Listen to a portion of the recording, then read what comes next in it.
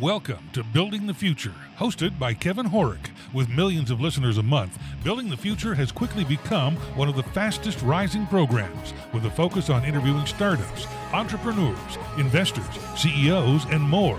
The radio and TV show airs in 15 markets across the globe, including Silicon Valley. For full showtimes, past episodes, or to sponsor the show, please visit buildingthefutureshow.com.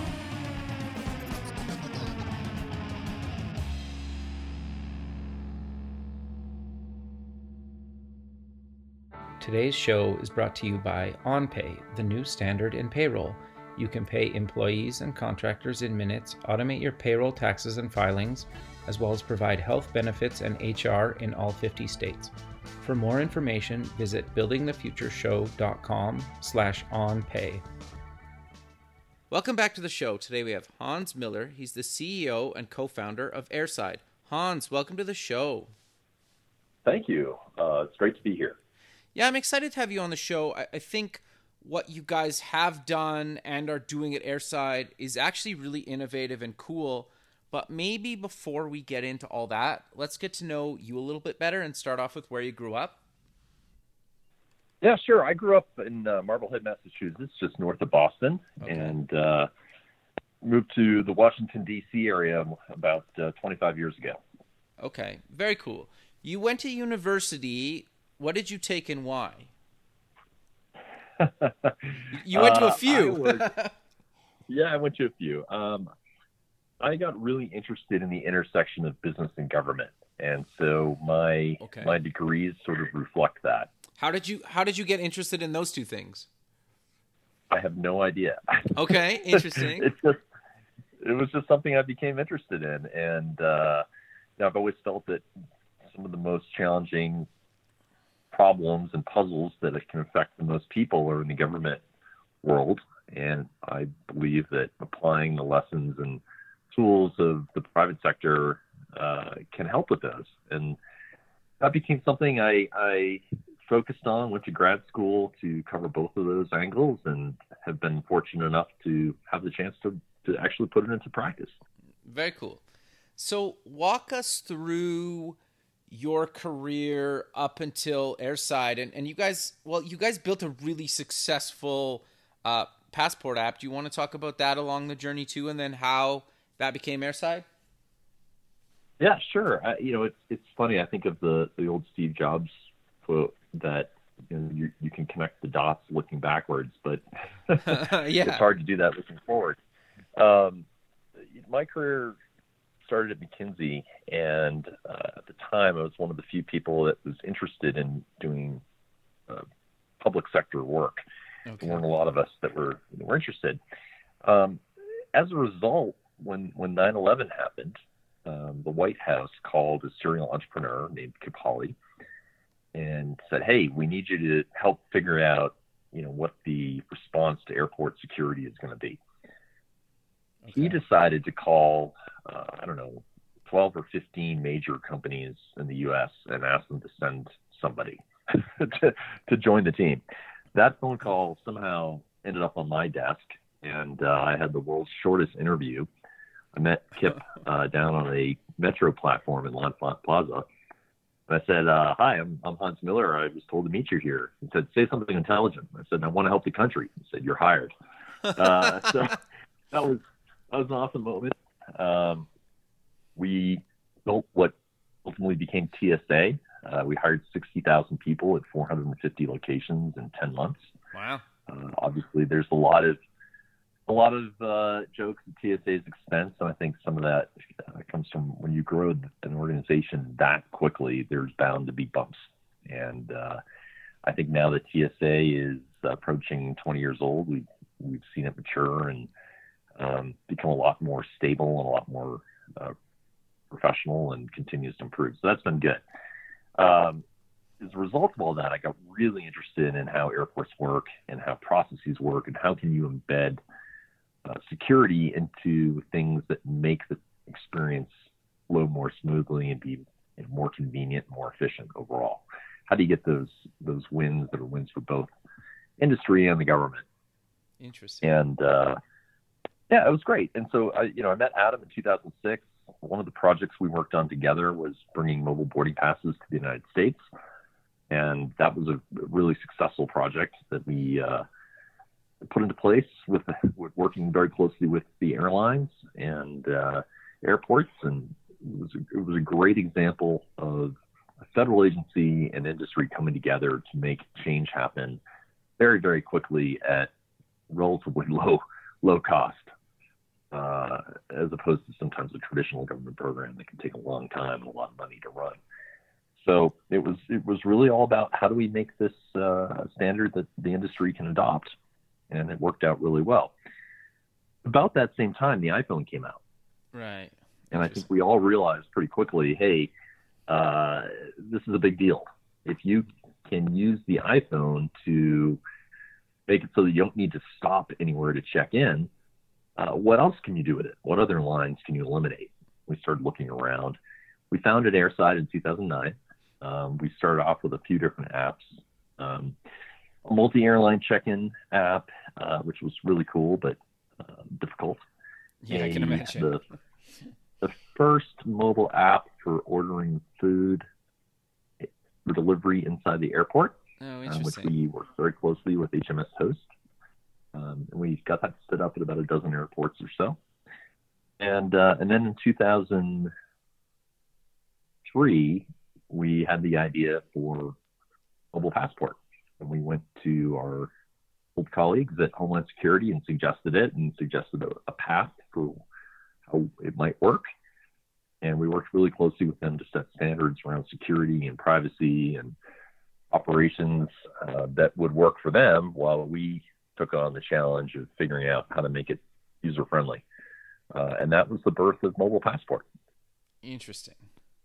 And it's been really successful, correct? I think so.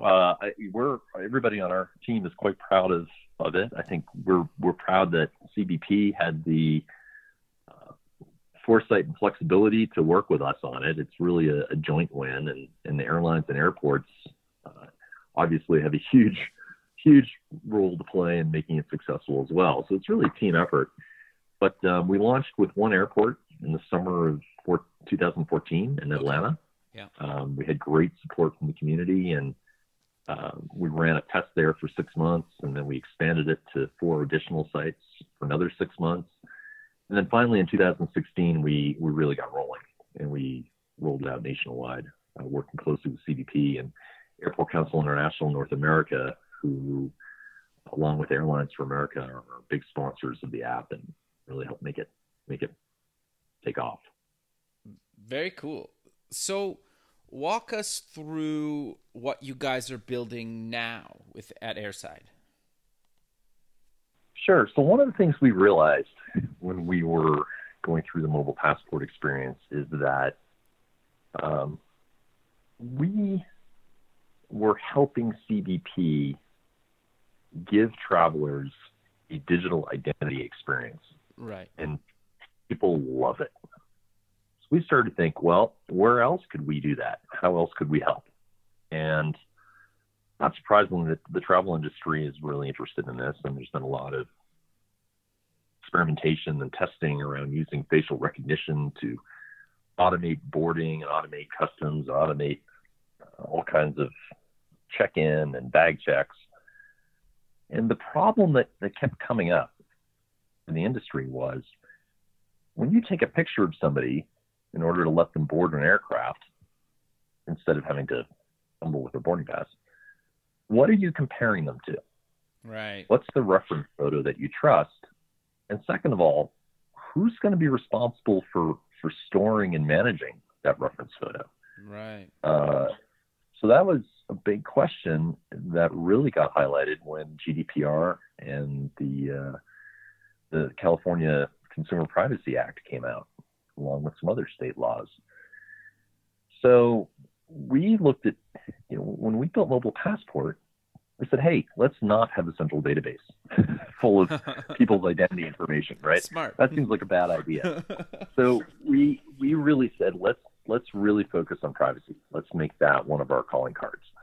Let's set it up so that the individual owns all of their data. It's only stored on their phone. Only they can access it unless they choose actively to share it with a third party. And so that's what we've built. We've built a new set of tools that allows the traveler, or anybody else for that matter, to scan in their official government identity document. We then verify that through different techniques, sometimes going directly to the government source data. And we can say, okay, this identity is real and this photograph is a government source photograph that we can trust. And we lock that down on the individual's device. Nobody at Airside can actually get into that account once it's set up. Right. Okay. We've got another API, and now an airline can invite a traveler to say, hey, do you want to have a biometric seamless travel experience today? Traveler can say, yes, I consent. Here's my photograph for the next 4 hours, after which point it becomes unreadable. Okay, so it's like a set time limit. That's smart. Yeah. Okay, so I want to dive a little bit deeper into that then. So, okay, it's stored on my phone. What happens if I get a new phone or I lose my phone? That depends on what choices that the individual has made around backing up their phone. Okay. So if we don't have an account, if you lose your phone and you haven't backed it up, you're going to have to start over. Yeah, you have to rescan your identity information in. We can't help you. Okay. If you've transitioned everything into iCloud or what have you, then that's easy to restore it, and that's up to each individual's risk calculus and how comfortable they are doing backups or how they do their backups. Okay. No, that makes sense. So walk us through some of the other features. So like you mentioned IDs and flying, but what other use cases can I use the app for? Sure. So one of the things that we're really interested in, and we're getting quite a strong reaction to right now, is around telemedicine and health. Yeah. I think the whole COVID situation has made it pretty clear that telemedicine is here to stay.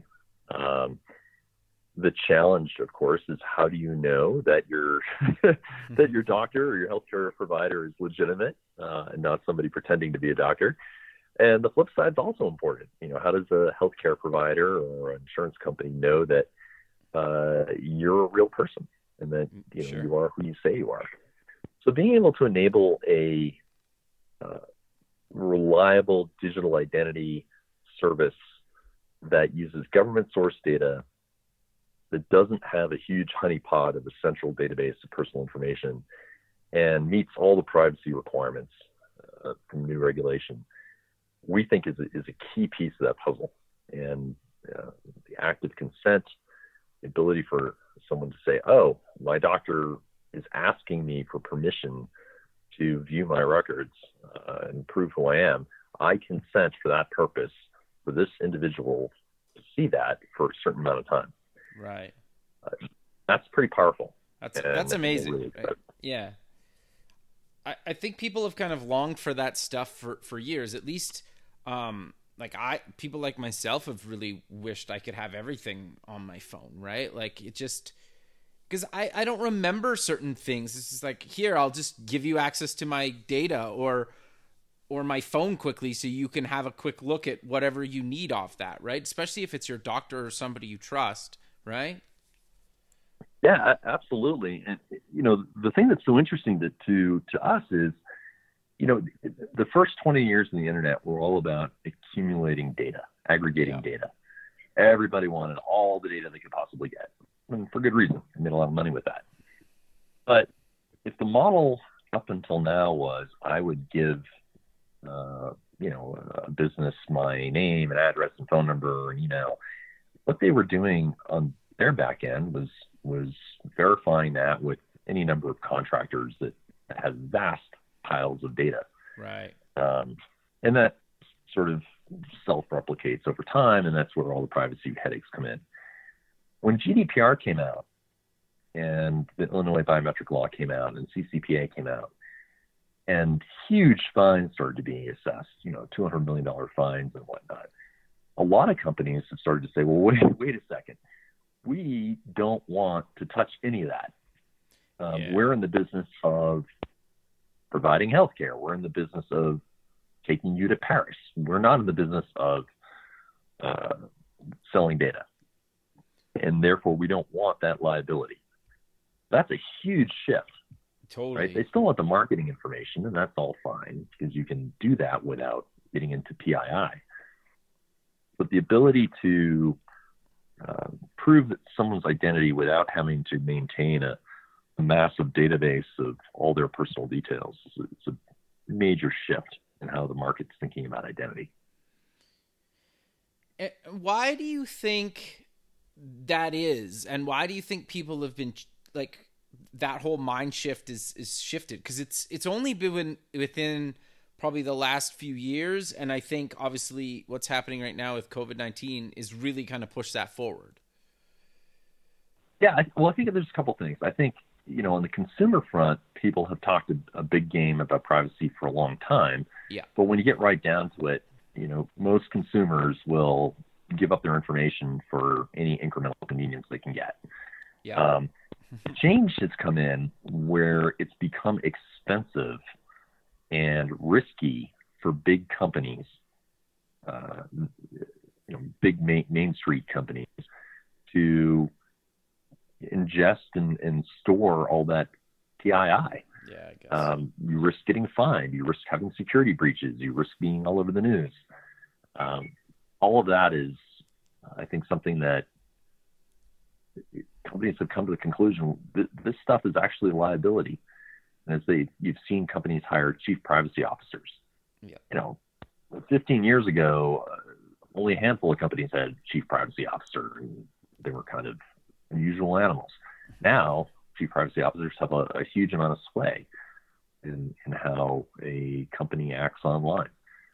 So I think the regulatory environment changed, the threat and the risk of carrying data from the security point of view changed, and we think privacy is actually going to be driven by enterprise as opposed to by individual consumers. Why do you say that? I agree with you, but I'm curious. Because again, I think it goes back to the companies have it's a dollars and cents issue. If they're breached or they violate GDPR, they're facing pretty big fines. So there's a real business case for them not to get involved. Now, it might be obviously it's going to be different for someone like Facebook, where they make their whole business model is based on data. But if I'm American Airlines or I'm United Healthcare, I'm probably going to look at that a little differently. And at the same time, we consumers, we all say, oh, privacy, privacy, privacy. But then you go on Facebook and or Instagram or, and people are putting everything on there, right? More than sometimes more than anyone will on now. But so I think that's what's going on there. No, that's fair. It's interesting. I kind of think it's almost like privacy to me is almost kind of dead, right? It's like you need to figure out how comfortable and what amount of data you're willing to give away, and you're going to end up giving away more than that just without even really realizing it, unless you go through a huge amount of time and effort to stay off certain sites, or if you do, you create fake there's this whole other side of it, right? And so having access and knowing what is kind of out there that I can control, I think in a lot of cases is going to be really important to a lot of people. And sure, businesses are going to be the ones that build that and decide that for people, not people. Do you know what I'm trying to get at there? No, I absolutely get that. I also think there's a certain amount of innocence that we're still burning through around privacy. I don't think privacy is dead. Privacy might be comatose, but okay, interesting. In the mind of the consumer. But when you start looking at what Clearview and other facial recognition companies have been doing, where they're scraping images off of social media, off the web, there are now companies out there that are buying archived security footage from years and years ago, right? And now you can run facial recognition backwards. You can see where I was 20 years ago. That's pretty creepy. Totally. No, 100%. So I think, keep going. You look at the protest that just happened, right? Yep. How many folks who showed up at a protest are now in the database? Yep. Based on video. I think over time we're gonna find that privacy is a really, really important part of having a functional democracy. We're just not, it hasn't seized the public's consciousness yet. Interesting. No, I agree with you. I'm curious then, how do you guys deal with the different privacy rules in different geographic locations? Because, and then I'll ask you my follow-up question after that. Yeah, so I think, we try to look at what's the gold standard for privacy, and let's turn that into a feature. Let's make that an advantage for our company. It's really interesting when we look at China. That's a market I think we would be very wary of going anywhere near. Right. Because it has absolutely the opposite model of what we're all about. Right. So we strongly support GDPR. We strongly support CCPA. We think Illinois' biometric law is 100% right. We want the individual to be able to control how their identity information is distributed. We think that's just super important. No, I 100% agree with you. It's interesting, but how does it kind of work though? If if live in a certain state or whatnot, and I travel to one of the countries where their privacy and some of their laws are a lot different, and I need a medical procedure or something, is it possible, I guess what I'm trying to get at is how do you judge the jurisdictions because I will create data at different places in my lifetime in different privacy regions that may or may not play nice together. So how do you guys manage that or bridge that gap? Or is it not really relevant at all because I'm putting in my own personal information? I think it's more the latter, but I think we would say this. We expect our relying parties to be transparent about what happens to the information after they get it. So if you're, let's say, flying into Illinois, the Illinois law has various provisions, one of which is you have to have active consent for someone to run biometrics on you. Okay. But then your next flight is from O'Hare to Beijing, right? Right. Well, you still may choose to share your photograph with the Beijing Airport Authority, but you should probably be aware that doing that, the Beijing Airport Authority may choose to do different things with your data. So what we can do is we can make you aware of where you're sending it. Okay. And that's a step up. But what it does is it allows an airline or a healthcare system to not have to persist that data. They don't have to be responsible for it. If they have to pass it on to a government because of regulations, they have to do that, but it doesn't need to be persisted by that business. Yeah, interesting. And then I guess though, I guess the thing that's interesting to me is once you release your data, you're basically hoping that what the other person is telling you is the truth, right? Anything you post online is basically it's kind of there forever or potentially there forever. Potentially there forever. But if you're submitting it to United Airlines has got a pretty good reason to not break the law. Okay. Yeah, fair. Right? So yeah. Okay. As long as the laws are being enforced, then I think the consumers should have some confidence, at least with reputable companies, that their data is not being misused in secret.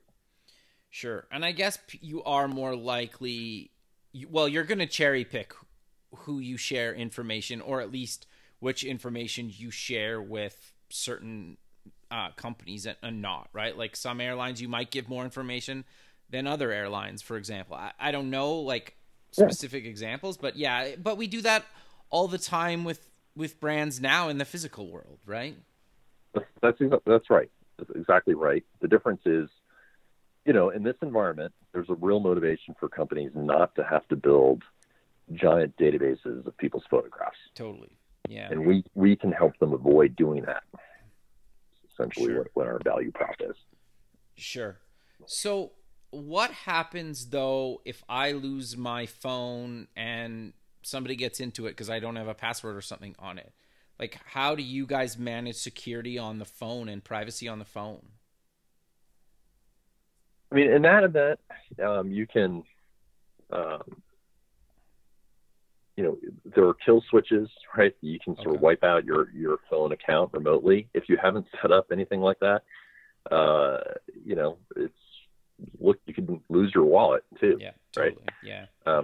There's a certain amount of personal responsibility that has to go along with all this. I think what we're saying is we put a password on the app. We put encryption inside the app. The data is, encrypted both in transit and at rest. Can you still be careless? Yeah, you can take a screenshot of it and put it on Facebook, and we can't stop you from doing that. So there's some personal responsibility that goes in, of course, but again, what we're doing is making it possible for people to have more control. Sure. So how does it work generally? Like, I upload my driver's license, for example. Do most places, do you need some sort of relationship with all the different vendors, or is it kind of a case-by-case basis, or is it really up to the place I'm trying to get into that needs my ID to make sure I'm of age, for example? How does that kind of work? So we have an API that we provide to any business that would like to operate in this network. Okay. So what that means is the API allows a business to send an invitation to a consumer, and then receive the data. And the data is encrypted, and it has what amounts to a cryptographic time fuse on it. So after the specified amount of time, it's no longer readable by that relying party. Okay, but if I just pull up my driver's license inside the app and show it to somebody at if I'm trying to buy liquor, for example, does that? Sure. It's up to them to decide if that's valid or not. Is that fair to say, at least at this point? Yeah, I think right now we would say we would not recommend that, right? And I don't think state law would support it. There has to be a network.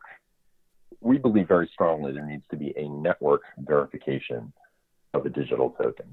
No, I 100% agree. Yeah, okay. Yeah, I guess because if I show a physical ID card or my driver's license or something, sure, you could fake it, but you have to do a pretty good job, right? And then there's a whole bunch of legal sides of that, right?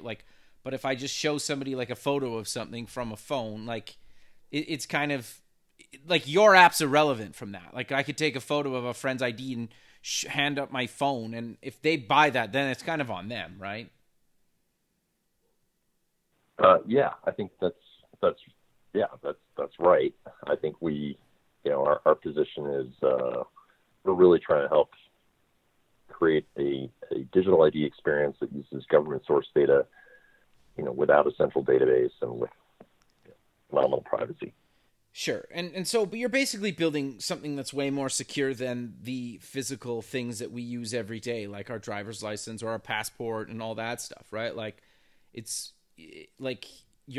But I think sometimes people forget that the digital experience is a lot more secure, 99.9% of the time than the paper copies or plastic physical copies we have of some of these things. And I think that mindset is shifting, but I don't think 100% of people are there yet. And I think with what you guys are building, obviously that mindset's going to change as their friends and family really start using this stuff.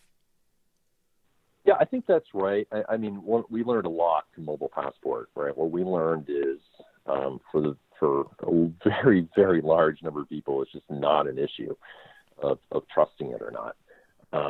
I think people are going to carry a physical ID with them for a very long time because there's some comfort in knowing you've got something in your pocket that's physical, at least for my generation, right?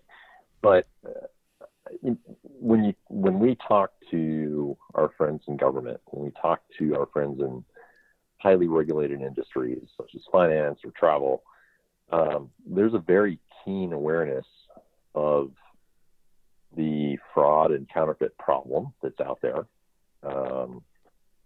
And there's an increasing belief that physical tokens in and of themselves, it's just a game of one-upsmanship. It's whack-a-mole.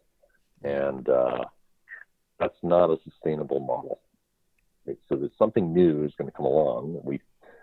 It's going to be digital in nature, and I believe very strongly it'll be networked.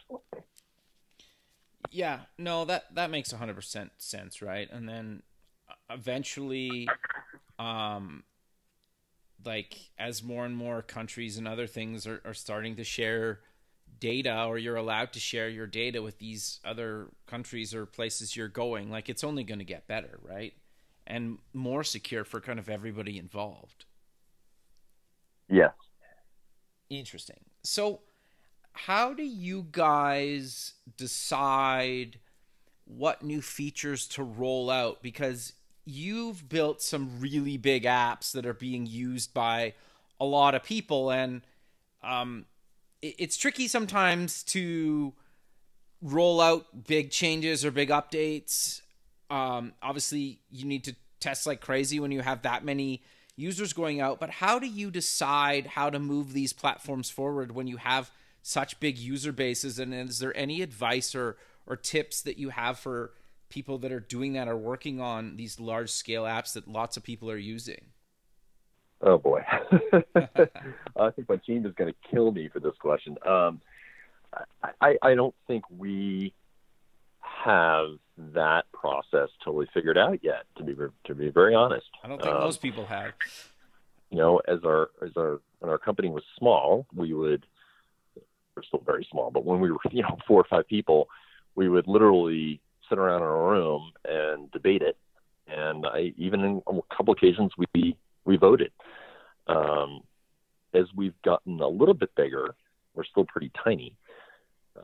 It's become a little bit more of a process, but it's a combination of what are we hearing from the marketplace, what do we think is a good idea, and what can we realistically execute within a certain amount of time. And so it's a messy process for us, and something I think we're going to be working to improve. Sure.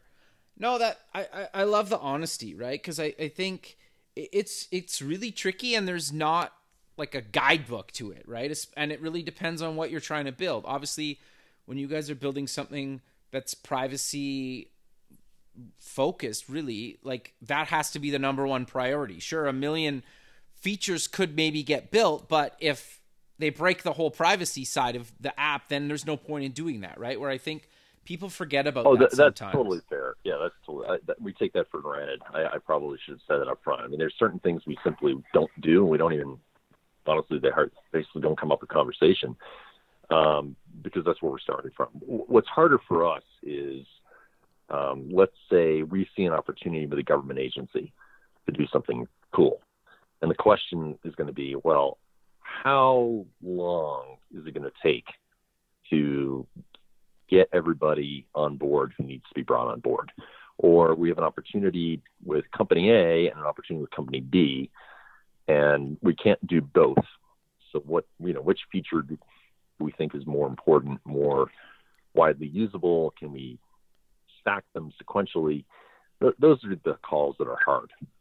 It's not, we very rarely run into a situation where, should we do something? Is it the right thing to do? The company has been pretty clear on privacy and security from the get-go, because we all know that if we screw that up, we're dead. So we don't we don't push the envelope there.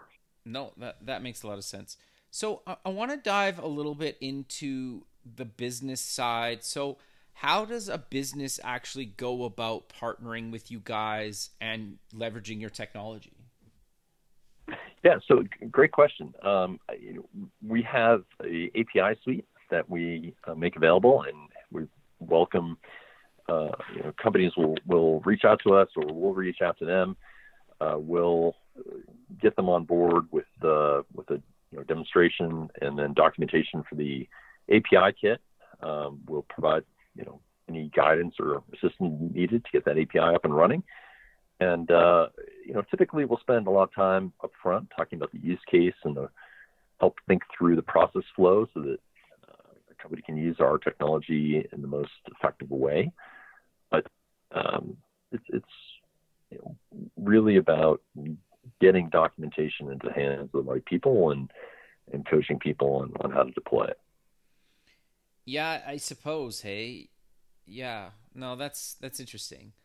So traditionally, and it's probably like a little bit all over the map, how long does it roughly take for a company to actually get up and running and start using your technology and then letting their customers verify with Airside? Yeah, I mean, it can take as little as 3 or 4 weeks, or it can take as long as 3 or 4 months, depending on what kind of legacy systems are involved and what our customers' planning processes look like. Right? If it's a straight ahead and they've already thought through what they want to do and they've got it all under control, thought out, it's a very quick integration. Sure. So how did you guys fund the development of this? Did you bootstrap? Did you raise some money, or walk us through that side of the business? Sure. So in the beginning, I mean, it was we did a lot of bootstrapping. Okay. In 2017, we did an A round with Growtech, Bain Capital Ventures, and Blazar were the leads in that. We also had participation from Thomson Reuters, which was tremendous. Nice. And with that, we were able to we had already built Mobile Passport at that point. Right. But it was really, really thinly staffed. I believe at the time there were 4 of us, and we already had 2.5 million members and a dozen locations, and we were drowning. So, the last 2.5 years, we've actually had some funding. We've been able to build out the broader identity solution that we just talked about. Nice. And we're really excited because we have financial stability now to look ahead, 5-7 years into the future. Nice. We're pretty excited. So how do you guys monetize the platform then? Sure. So, there are a couple different things. Our fundamental belief is that the value we're providing to business is considerable, because we're lowering their liability. We're making things much more efficient for them, giving them the advantages of implementing digital identity solutions without the disadvantages of having to worry about all the data. Sure. So we've got a couple different fee models that businesses can choose from, depending on what works for their business model, whether it's per transaction or monthly flat fees, things of that nature. We believe there will be certain special situations where we think we have something extra to offer directly to consumers, and we have done some of that with Mobile Passport Plus. Sure. We may do some more as we can find a way to make our solution more valuable to consumers. We'll certainly do that. No, interesting. That's really cool. So we're kind of coming to the end of the show, but is there any other links or sites that you want to mention, and then make sure you give us where people can get more information about Airside? Sure. We would really encourage everyone to read about what we're all about and see some of our demos over at airsidemobile.com. And please download the Mobile Passport app, because one of these days we'll be back on the well, I'll be able to travel again and go on vacation to fun places, and who wants to wait in line? So that's mobilepassport.us.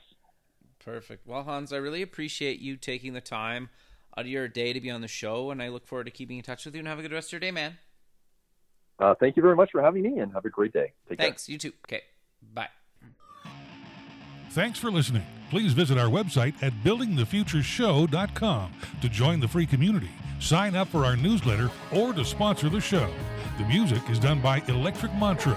You can check him out at electricmantra.com and keep building the future.